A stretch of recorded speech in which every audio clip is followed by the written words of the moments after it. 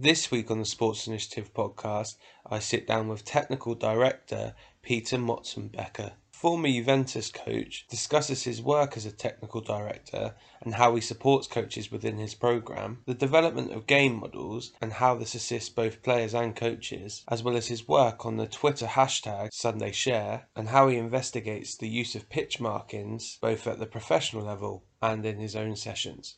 As always, if you enjoy this podcast, please make sure you share it with friends and family. I hope you enjoy.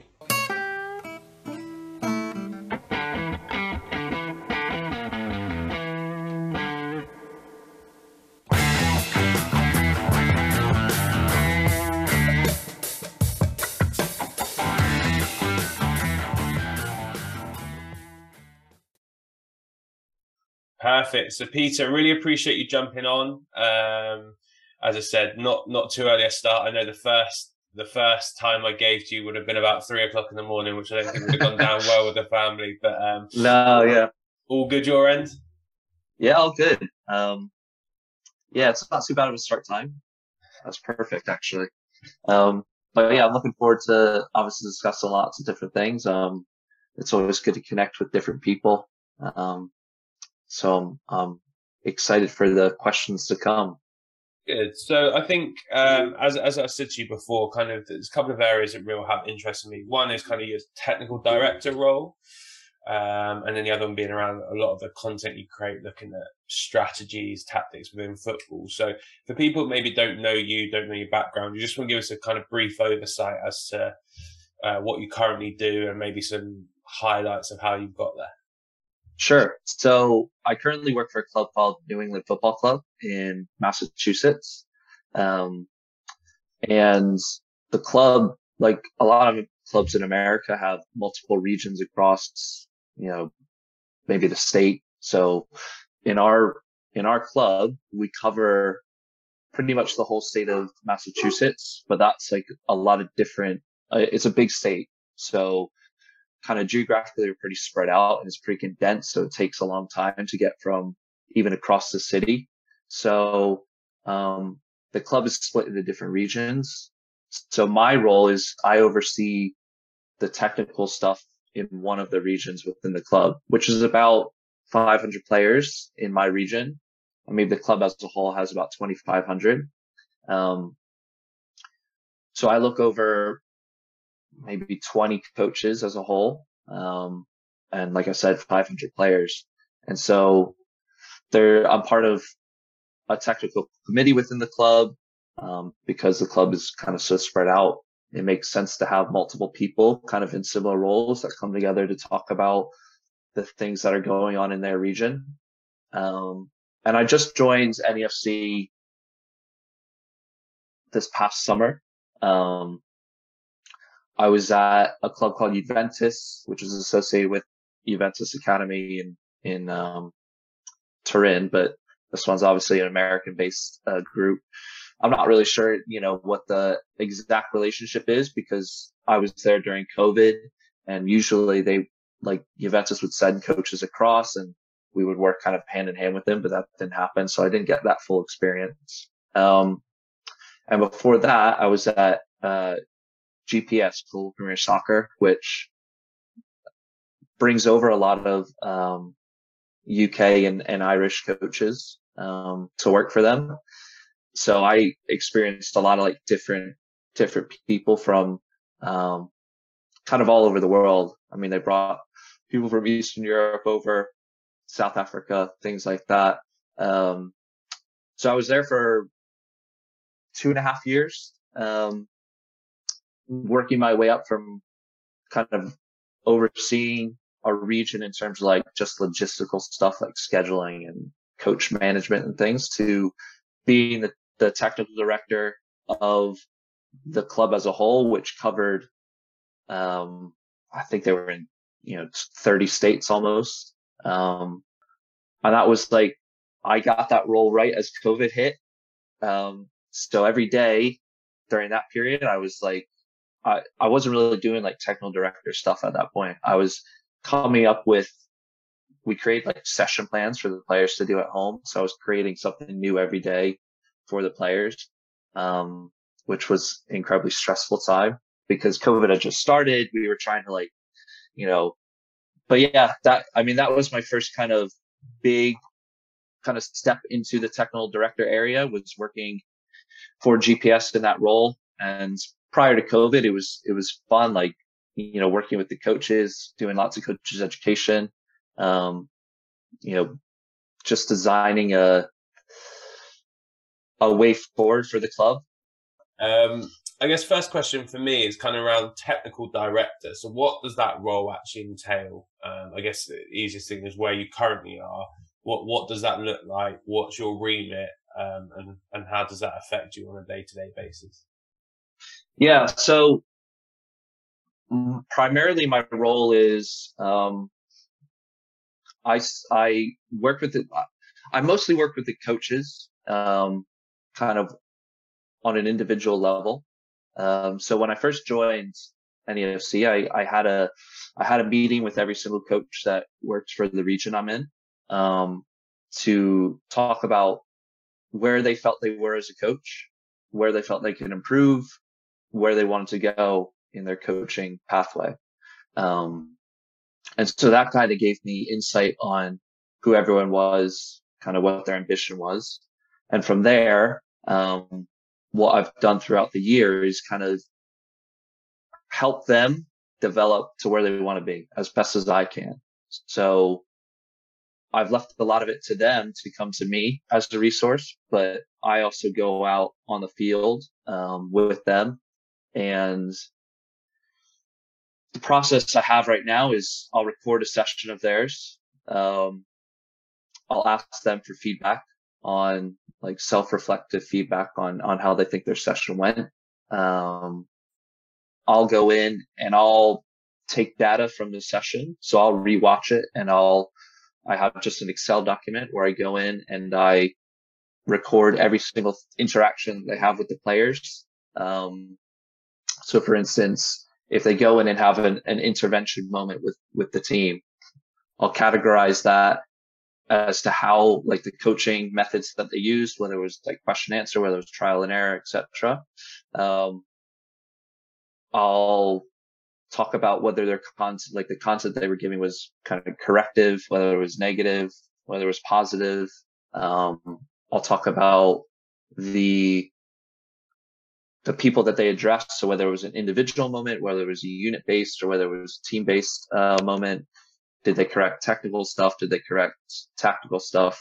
So I'll gather all that information for every single coaching moment, whether it's an intervention or in the flow, and I put it all in this document.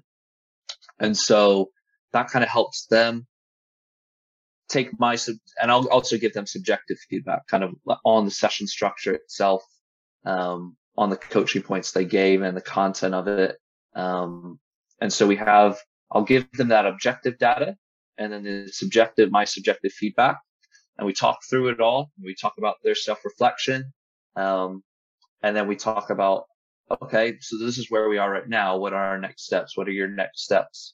So lots of the coaches will kind of see the data, especially like things like interventions, like the intervention time length. So I record the amount of time they're in for an intervention. And they'll be like, okay, well, I want to work on getting my coaching points to be more concise and more to the point, so that the ball is rolling more. Cause that's another metric that I capture, is the ball rolling time compared to the session stoppage. So we'll work on how they can progress towards maybe making sure that the ball is rolling more, and how they can make their interventions more concise. But it's just kind of we just talk through it, and I have enough of these with each individual coach where it's kind of a constant thing where we're always able to look at new data and see if they're moving in the right direction in terms of their specific goals. So like I said, there's 15 to 20 coaches in the region that I oversee. So it takes a lot of time. And I coach 2 teams myself. So every day I could be out on the field working with coaches and working with my own teams.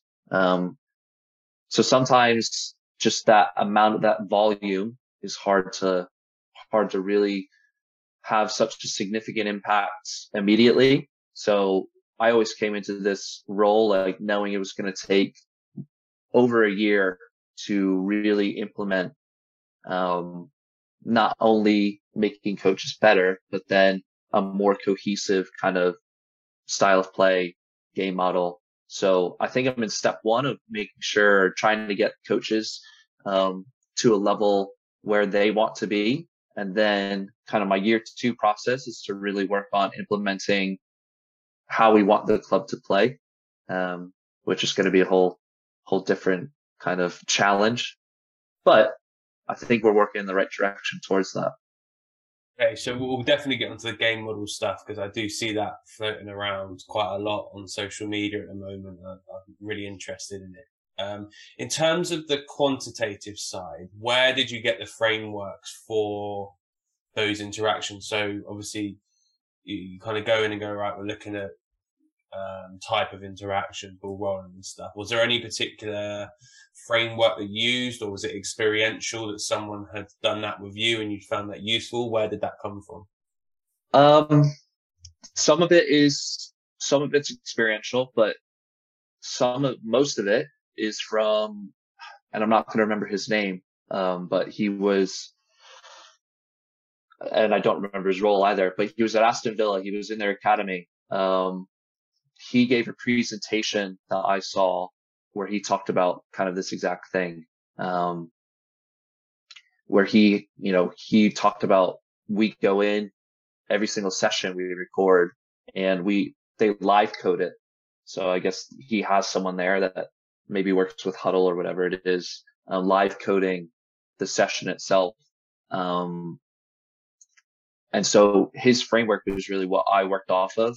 I don't have the same tools that he does, but the way he presented the data and kind of got it all together was basically what I designed mine based off of.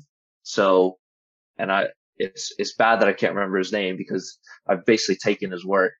Um, I'm not sure if he's at Aston Villa anymore. I think he was going to move on, but he talked about how they were starting to use like Google glasses to put on their coaches to like just be able to see what they were seeing in a way. So his ideas were very much like kind of the next level in terms of really educating his coaches. I think that's a But really yeah, interesting one actually, because we talk about that with players, don't we, in terms of where's their focus and ability of scanning. That's one you hear a lot. But yeah, I remember listening to a conversation, I think, about Brendan Rodgers, and he was talking about basically when the ball's up the final thirds, his focus is in his defensive players. What are they doing? How they set up and stuff, and looking away from the ball and vice versa. And I think, yeah, using those Google glasses that's able to track where your pupil's going and stuff actually as a tool could be really interesting because it allows you to see what is the coach focused on. Is he just focused on where the ball's going all the time? Or is he yeah, actively spending time looking at the tertiary players around it and how they're affecting the play? So I really like that idea. yeah. It could be really useful kind of data to see, what we as coaches actually focus on.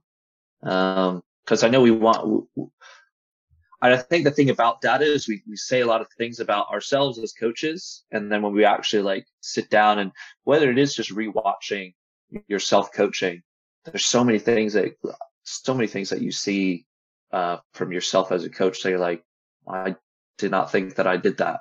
I thought that I did that better, you know? That was going to be my next question. So obviously, when you're using this quantitative data as a mirror going back to people, I'd imagine that can at times be quite illuminating. So is there any particular examples you've got where someone's self-reflection has kind of been dramatically changed by then you presenting them with this data? Um, maybe, yeah, maybe just maybe, this was me as well because I did my USB license this probably about a year ago now, And when I watched, like, we had to record our sessions a lot for that. And I used to always think that like my intervention moments were, nice and quick. I was in and out. And then when I rewatched my videos, I was like in there for way too long. And you could tell, you look around the field, which you're probably not doing as a coach when you're in the moment, but on video, you're looking around the field and you're seeing, well, that kid's lost interest after 30 seconds. That kid's lost interest after 40 seconds. Oh, now you're losing them all. But yeah, so I think that was probably been the primary thing that I found from other coaches as well. Just like they used to think that they're more concise with their feedback, in intervention moments in particular. And, the data shows that, well, you're in there for 2.5 minutes and you've just lost everyone's attention. That's probably been the biggest kind of takeaway from all the coaches, is just that piece in terms of making sure that you're keeping the attention of players and limiting your time within your coaching point and kind of trying to condense it while also providing the information that you need to. And how do you manage that? So how do you manage them either being more concise with their point or maybe not interfering as much so the ball that is rolling? Yeah, well, I think the latter or the former there is probably more easy to coach into coaches, because lots of times when coaches do make stoppages, they veer away from the specific moment that they've stopped, and they start to talk about different things that are relevant but don't necessarily apply. And that's where you start to see that length of time come into play, right? So can you give part me of an that, example of that? well, you put me on the spot now. So say your center back gets the ball and you're looking to have them play into a midfielder. Okay, great. So you go in, like a coach will go in and make the stoppage, and you'll talk about maybe the midfield rotation and how you can free a player up in midfield. And that's fine. That probably wouldn't take that long. But then coaches will start to talk about, well, how can the fullback impact that? How can the other center back be an option? And can we move the ball to the other center back and then create an option going forward that way? Whereas you stop because of a specific moment you saw with one center back having the ball, and maybe the midfield wasn't doing something that you liked. But now you've started to talk about, okay, well, if we don't see that, maybe we swing the ball to the other center back and see if they're the ones that can play the entrance pass. So it's kind of going away from, you saw a problem in terms of your midfield not making the right movements that you wanted to make to free a player up in there. But now you've decided, instead of fixing that problem only, you're going to talk about, okay, now I'm going to give you another solution and another solution and another solution.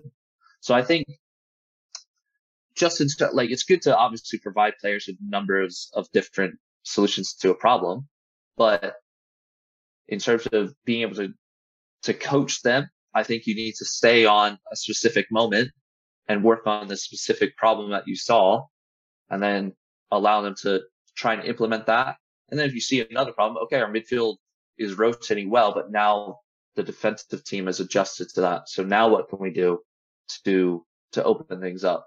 So yeah, rather than giving like 3 or 4 or 5 solutions to a problem, just focus on the specific problem that you saw. Kind of limits the amount of time you're in there. And so that's been like a big focus of getting across to the coaches, is make sure you coach what you actually saw and fix that issue, rather than trying to fix everything else as well. And in terms of the intervention styles, have you seen a lot? Is it heavily weighted toward one style or one type of intervention, or does that vary from coach to coach? It's definitely more question and answer, which is good. And I think a lot of that comes down from the federation. When you go on coaching courses in the US, so much of what they want you to do is just continue to probe the players for answers. And so coaches definitely use question and answer a lot more than, command or trial and error and things like that. But then the next part of that is making sure that the questions are actually good questions, that lead to kind of a thought process for the players. But that's definitely been, I think if I were to get all the data together, that would be, you would definitely see the question and answer being the primary usage of the coaches in terms of how they're approaching those intervention moments. And I won't ask you to name an individual because it wouldn't necessarily be fair, but is there one in particular individual that you work with that you think uses a particular methodology or a particular style really, really well? Be that question and answer or command. Is there one that you can highlight in your head? You go, yeah, actually they use this really well, and here's an example of how they do it. Yeah, I mean, I think for sure there's definitely one or two coaches where, especially the question and answer and stuff, again, because they've gone through kind of the federation courses and have been exposed to that in a setting where they've already been evaluated based on that, where they go in and they're able to ask really pointed, specific questions. But it's all about, I think the success of that is all about kind of planting the seed beforehand and kind of building up to your questions from previous sessions as well. It's really hard to go in and ask players questions if you haven't kind of talked about the topic beforehand, and worked your way up to the topic beforehand. So I think that's kind of the key to it, is making sure that you're not overloading the players, but also making sure that they have some cursory like information beforehand, that allows them to, feel successful in answering your questions. Do you have any individuals that maybe are outliers in the way that they coach? That could be positive or negative. Yeah, of course. Of course. So I think one of the things to understand about American youth soccer in general is that, there are so many, because it's very money driven. Like I said, the club I work for has 2,500 players across the state. GPS in Massachusetts alone had close to 5,000. So you have to imagine the amount of coaches that you need to be available to coach those players is extremely high. And of course, because of that, you're going to get a variety of quality within your coaches. And so the age range as well, there will be some coaches who have coached for a long time and coached, like did their primary coaching in an era where everything was very much command style and, my way or the highway type, coaches.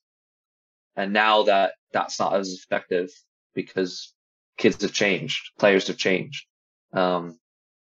They need more of that transformational leadership. And now, so if you see those coaches on the field, they're very identifiable. You could see like the interactions between that coach and those players is an outlier at this point, which is good, I think. Because I think the like question and answer and things like that are much more effective in terms of player retaining information. So yeah, you definitely do see outliers in terms of kind of older school types of coaches, throughout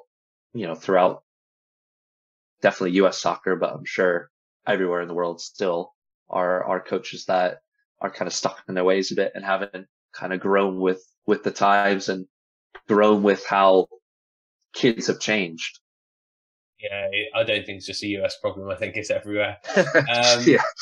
So in terms of maybe challenging those behaviors, because obviously you've got to have a relationship with these people and you want them to be themselves because authenticity is one of the key aspects of a good coach. How would you go around maybe challenging to change some of their language or some of their practices so that it's maybe more aligned to up-to-date research or up-to-date children, etc.? Yeah. To be fair, I think most coaches that I work with in particular are very, and this is probably more because of the guy that oversees kind of the region and the club as a whole, bringing in the right people that are willing to be worked with. But yeah, I mean, like working with coaches like that who are maybe a bit more stuck in their ways a bit is it's kind of give and take in terms of experience and knowledge sharing. You have to be as open to what they're saying as you are hoping that they're open to what you're saying. So if I go in and have a discussion with a coach, it's a discussion first, right? I'm not just saying you need to change your ways because X, Y, and Z. It's a discussion on why they do certain things. And then it's me saying, okay, well, this is how I see things. And maybe that influences them a bit. But I think coaches become more aware of kind of like where kids are, especially coming out of COVID. I'm not sure what it's like in the UK, but just the other day we had the club as a whole had a mental health professional talk to all the coaches about the impacts that they're seeing of kids coming out of COVID. And, anxiety is through the roof. Depression in kids is through the roof. So like being exposed to more information like that, certainly helps all coaches kind of understand where kids are coming from in terms of how we can best help them as not only players, but also as just kids. So yeah, I think exposing coaches to that sort of information, is extremely helpful. And then going in and talking to them about why they do certain things and why we should be doing certain things as coaches is much more effective than just going in and being like, that's wrong. Don't do that. This is how you should be doing things.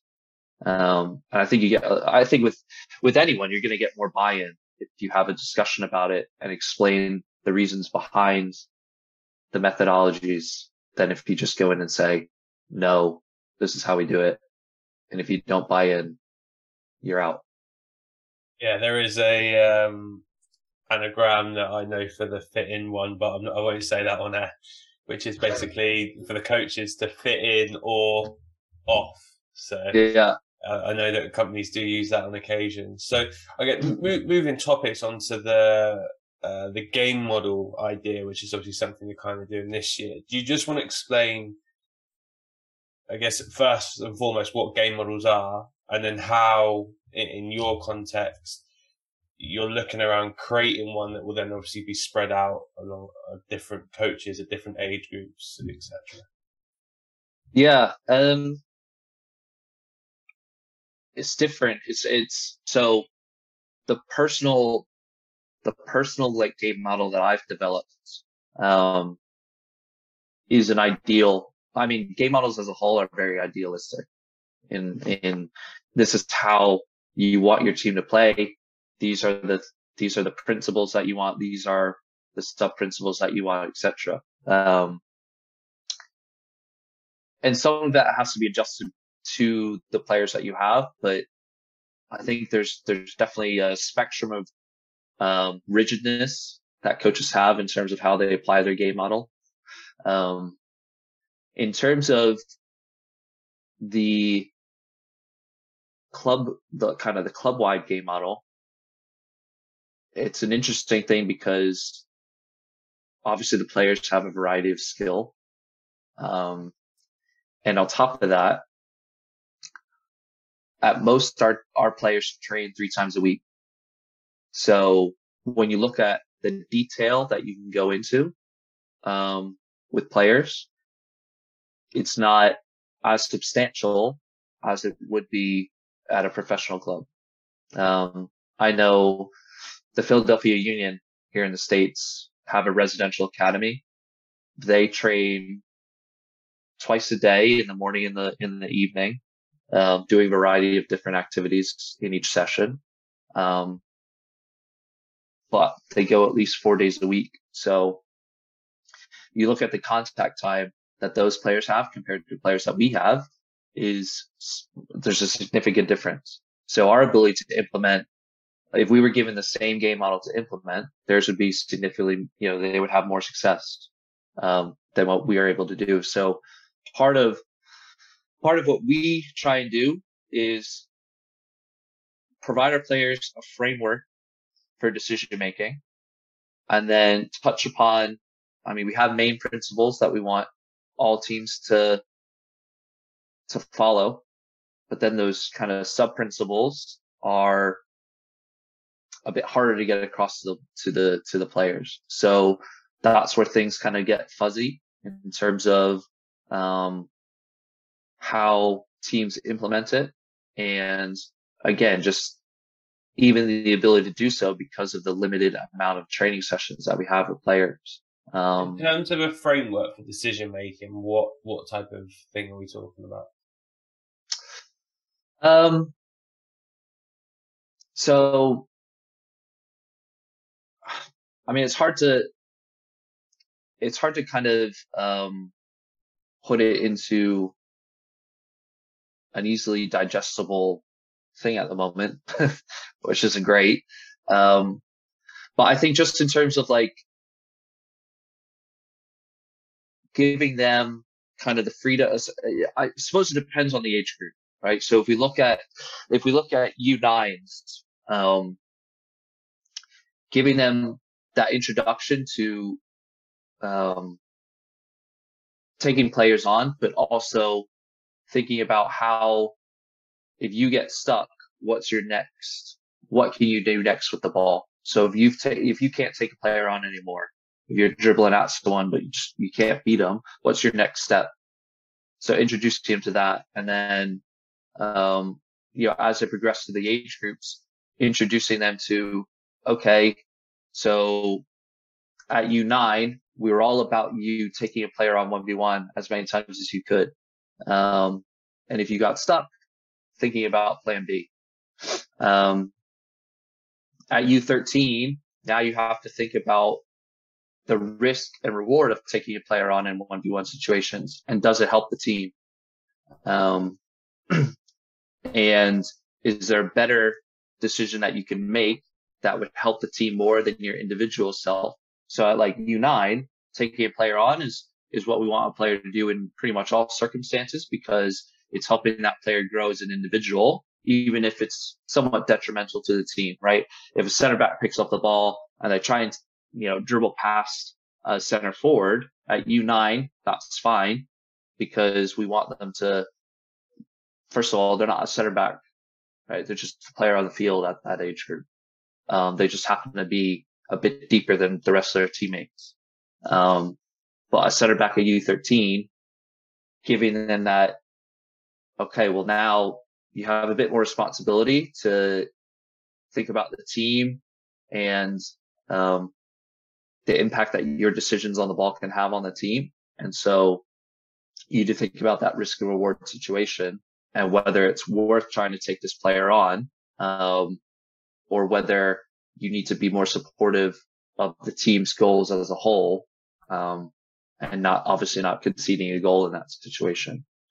I think, So I yeah, think, because I've seen a lot of models before that will go down the, you kind of dribble till your heart's content type of situation, where it sounds like just by adding in, but what next if you get stuck, kind of allows that thought process of, okay, well, I'm dribbling, that's probably my go-to, but it might not be there, so what's next? And kind of allowing them to make a decision about what's next and building up. So I guess it's just having that, almost that extra bit of language to come in to go, we are dribbling, we know that we're going to encourage that, but what happens next? What happens if that's not on? What happens if over here we call it a sweaty. So, pass it to someone who's on the 6 yard box with an open goal.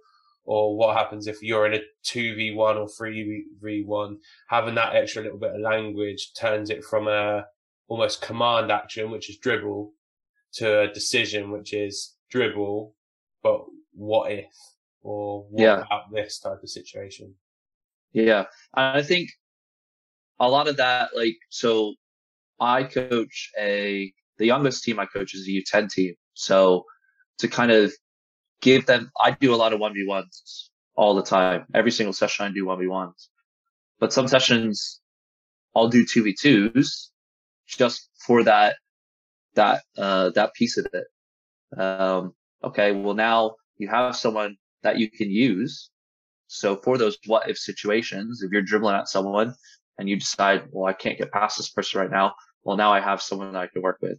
So I would say 100% of my sessions, I do 1v1s, 50% of them I do 2v2s to allow for those players to be exposed to that. Because again, I still want to encourage lots of dribbling in 1v1 situations, but I want to give them that what if and give them like, not just throw them out on game day and be like, okay, now what if, but we've worked on 2v2s in training. So now you have a better idea of what to do in that situation.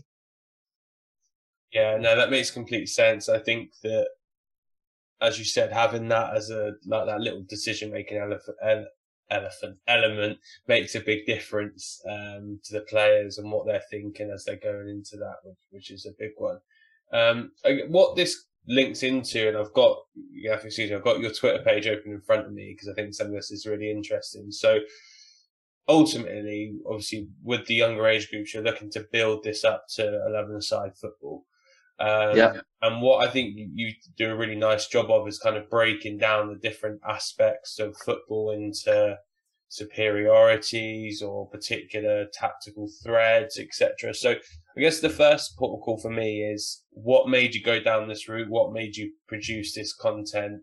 And then what's the process for you? If I look at one in particular, is kind of how you've broken down different pitches in accordance to, I guess, different team styles and how they look. I think you've got like Ajax on here, you've got Wolves on here, you've got Man City and stuff on here. So yeah, Yeah. firstly, what made you get into that work? And then two, what's your process for producing a body of work like that? Yeah. So I think the first one I did was on half spaces and channels. Um, and for whatever reason, like I was on Twitter, I was seeing a lot of content that was using those two phrases interchangeably, and I was like, at least from my understanding, and correct me if I'm wrong, Twitter world, but those are very different terms for me. Like half spaces are a fixed area on the field, whereas channels are their reference point is the defenders on the field. So I saw those two phrases being used interchangeably, and I was like, well, I don't agree with that. So I'm gonna put something out there that gives my point of view on it. And so I've always enjoyed kind of graphic design in a way. So I just decided, well, I already have Adobe Illustrator, so I'm just go in and make a graphic on it.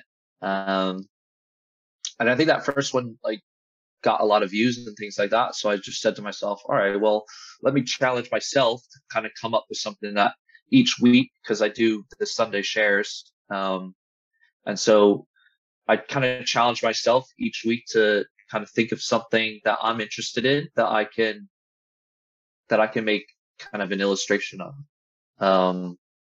And so maybe it's something that I'll see on Twitter where someone's talking about a certain topic, and I think to myself, okay, I'm going to delve into that. The one with the different fields across, the different coaches and stuff, that was because I was thinking about how I would break down my field, and I was going around and looking at different examples of that.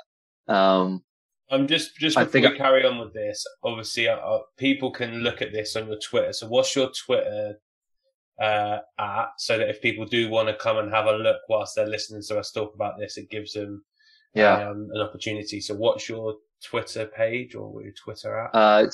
It's at Pete, Pete, Mott, Motz.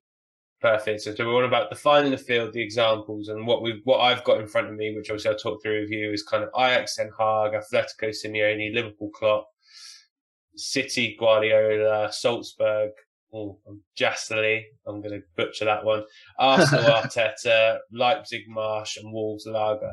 And what I think it provides a really nice representation of is how different coaches probably view their game models and how it fits in slightly different for them. So if I'm looking at this, for example, Guardiola's a classic one with the five channels, if you will, with the wider channels and three down the middle.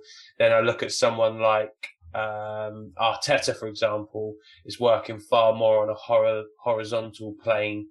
And looking at that. So just whilst we talk about that, if people do want to drag that up, it gives them an opportunity to do so. So when you're watching a game, what enticed you to have a look at these individuals and then how that affected them, but also how that affected you when you were thinking about defining your field?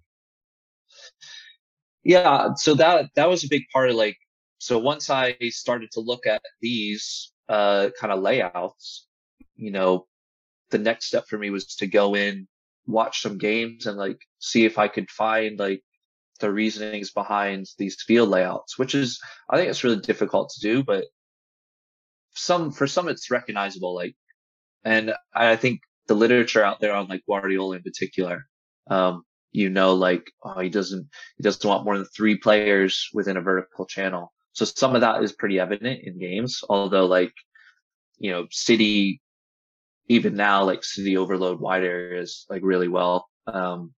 So that 3 players in the channel thing is a bit different. But yeah, you look at someone like Arteta's who has like lots of horizontal lines, and you try and figure out, well, what information is that delivering to the players, and watching the games, like, is that just like lines of constraint? Is that like, how is that being implemented in the game? I think it's difficult to kind of think about and figure out sometimes, but I don't know, you try your best to kind of see how it relates to their game model. And there were some like, I think it was Sarri's, or yeah, at Lazio. He's at Lazio right now, right? Yeah. So I went to Lazio's field because I was like, well, Sarri has a pretty unique style of play in terms of like, it's a rigid framework of like patterns and things like that. So let me see what um his field looks like. But it was just like a box around. It was a box like around the middle, like the center circle. And I was like, there's no way that's like has any meaning. I couldn't figure it out, so I kept it off.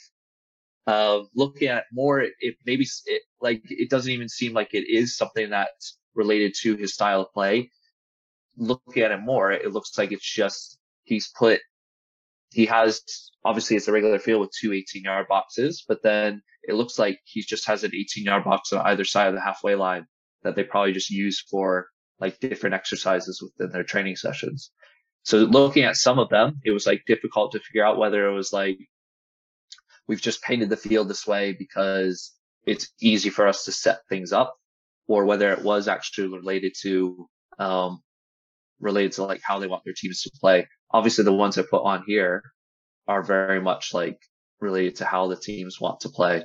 So I'll Again, give you especially 2 choices because I okay, don't want to pigeonhole you in an area that might be really difficult to describe. But so I'm looking here, like Simeone's obviously is very, very narrow in here, kind of yeah, 5 channels within the 18-yard box and then 2 wide, so 7 channels. And you also got Arteta's, which is doing quick maths, 8 horizontal lines across the pitch, which allows kind of segregates the pitch up. So for either one of those, from what you're able to obviously define, what were you then able to see how that affected the way that they played or the way that they trained? Yeah, well, I think with Simeone, I mean, his teams are all about kind of compactness, right? And so, um, having kind of that rigid, very narrow setup and having it on the field as it is in this example, I think you can very easily see that how that transfers into their game. Um, I mean, they played they played a 5-5 against Manchester City in the first leg of the Champions League. And you can see how, I mean, he's always been very compact in how he sets those teams up. Um, so I think that and the wide areas don't matter as much to him as the center of the field, which makes sense. So designating those different areas and having the players know those reference points for when they shift across as a team, whether he's playing a back four or a back five, is really evident from the trainings field that they have here to how they implement it in the game. With Arteta, I think those different areas are obviously related to how their lines progress together, probably more defensively than they do in an attacking setup. But admittedly, I probably don't watch Arsenal enough to fully understand why he has the field split up to how many did you say it was? 1, 2, 3, 4, 5, 6, 7. Yeah, 8 different horizontal kind of sections. I don't watch Arsenal enough to really fully understand what he's trying to cross by having the training environment set up like that. I can take guesses, and I think with all these, we're somewhat taking a guess, but from an Arsenal perspective, it's a lot harder to have a definitive kind of confident answer. Listen, as a Spurs fan, you're not missing much by not watching it, so don't worry about it. Although they beating Chelsea was a bit of a nightmare for me, so hopefully Ronaldo turns up well this weekend. So I guess the next bit onto this, because people can see this stuff on Twitter and find that on social media, which is how is that and how does that then affect you when you're coming to do your game model, or when you're looking to have your principles of play, or philosophy of play, which are words that are bandied around a lot. How does this type of work help you when trying to create those? Well, I think we all are going to take influences from all sorts of different people. And I mean, I'm a Liverpool supporter.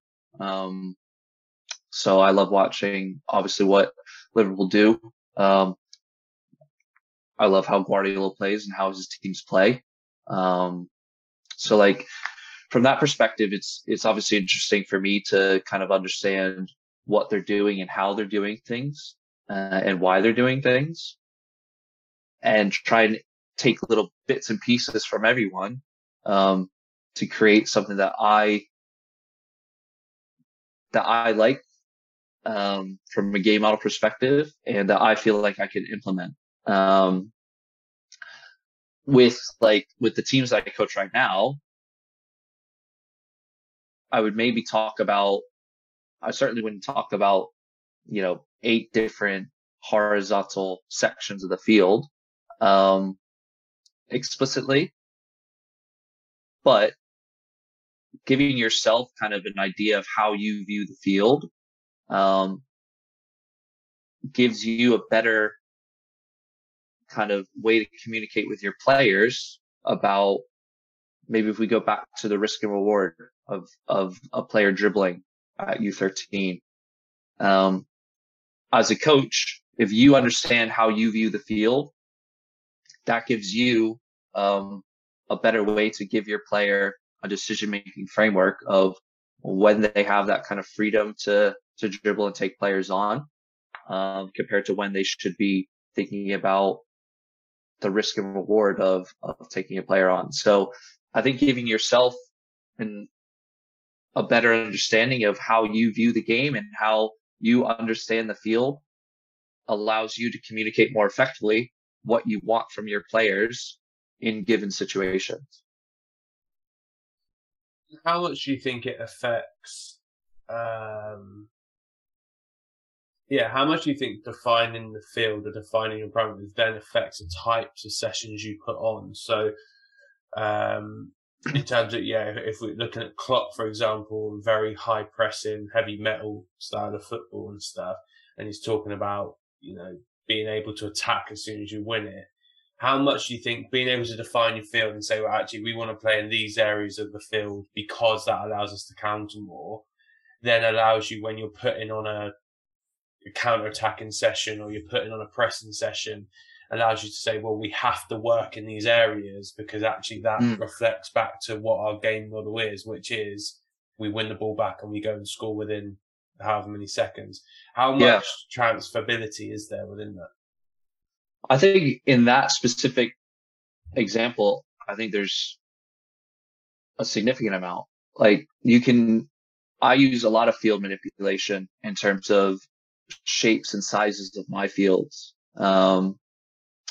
Even at the younger age groups, like, and some of that's not necessarily like a counter attacking, like it's not for a tactical reason, but like with my youngest teams, whenever we do like a game at the end, well, not whatever we do, but lots of times when we do a game at the end, I'll cut off the corners of the field and that's to impact their individual decision-making process when they're on the ball, because for whatever reason, there's a few players that have a habit of taking shots from the most ridiculous angles, right? So rather than continually like say to them, that's a really tough angle to take a shot from. Let's see if we can do something different with the ball. If you take away that option from them by taking away the corners of the field, well, now they have to, because they can no longer dribble to the corner of the field and try and shoot from there because that part of the field doesn't exist anymore. So I use a lot of field manipulation at the younger age groups for individual decision making, but then at the older age groups, I use it a lot for like you said, like tactical reasons and collective decision making. So I think if you're able to I think field manipulation is a huge part of, like, a huge constraint that we can use to apply, especially things like defining the field into our training sessions without necessarily talking about how we define the field. If we just put it out there as the field shape, the players' behaviors are impacted immediately. So it doesn't always have to be, I don't have to say to my players, I don't really value the wide areas, especially like from the tip of the 18 to the sideline. I don't value that area. If I just take that area away and not allow them to play in it, that changes their behaviors without me saying it to them, which I think is maybe even more effective. Yeah, and what I guess it also stops is if you say you devalue that area, when there are opportunities to play in there, they then won't, because they're like, well, I might get told off for this by going in this area, where actually there might be circumstances where that's the right thing to do. David Beckham crossing from a wider area in behind, or Trent does it really well, obviously, for Liverpool. So actually, by constraining them in the practice design, it allows you to get across what probably your preference is, but it also allows you on occasion to say, 100% the right decision. You've made the decision to try and cut it in there. It didn't quite come off, but the actual thought process behind it's correct. So that's fine. Yeah. I mean, yeah. And I think that's true. Like, we need, as coaches, we can never say never do X, Y, and Z, right?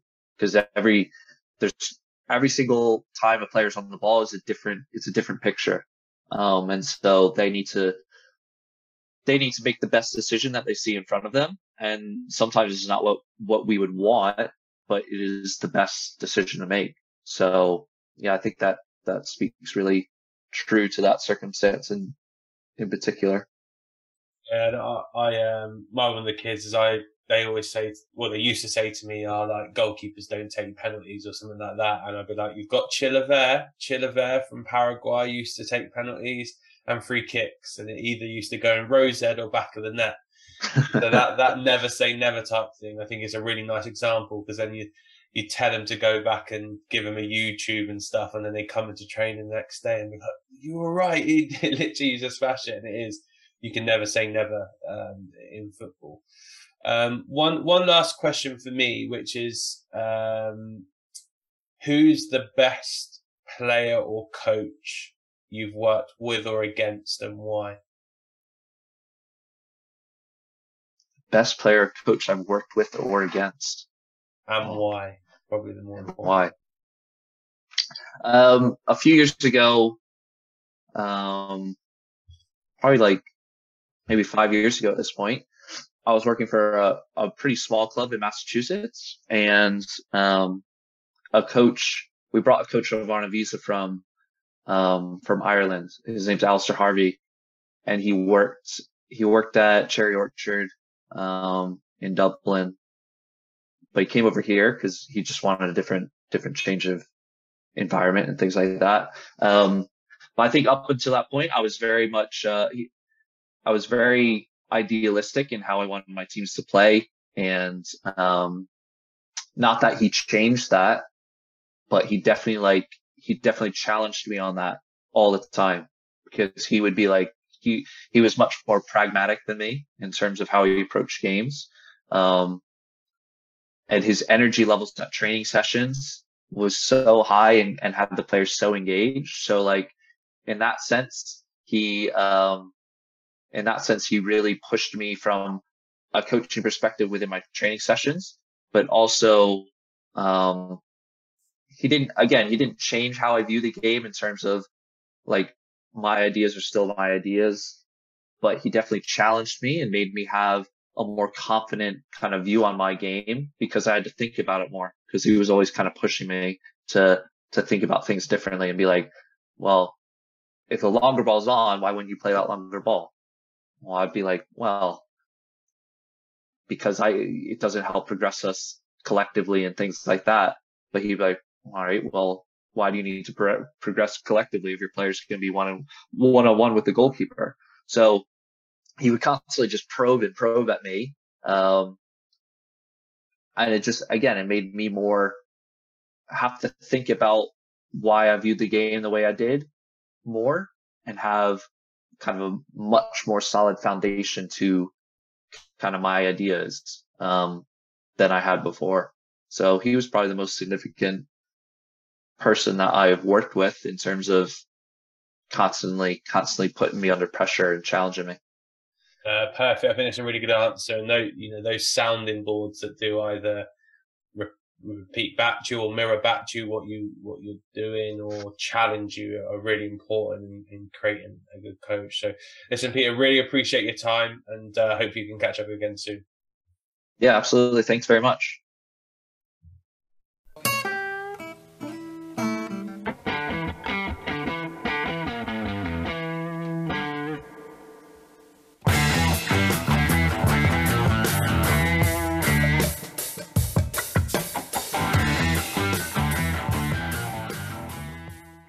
Thanks for listening to the Sports Initiative podcast with me, Michael Wright. Please remember to follow us on Twitter, Facebook and Instagram at the Sports Initiative Podcast, and share this podcast with friends and family. I'll see you next week.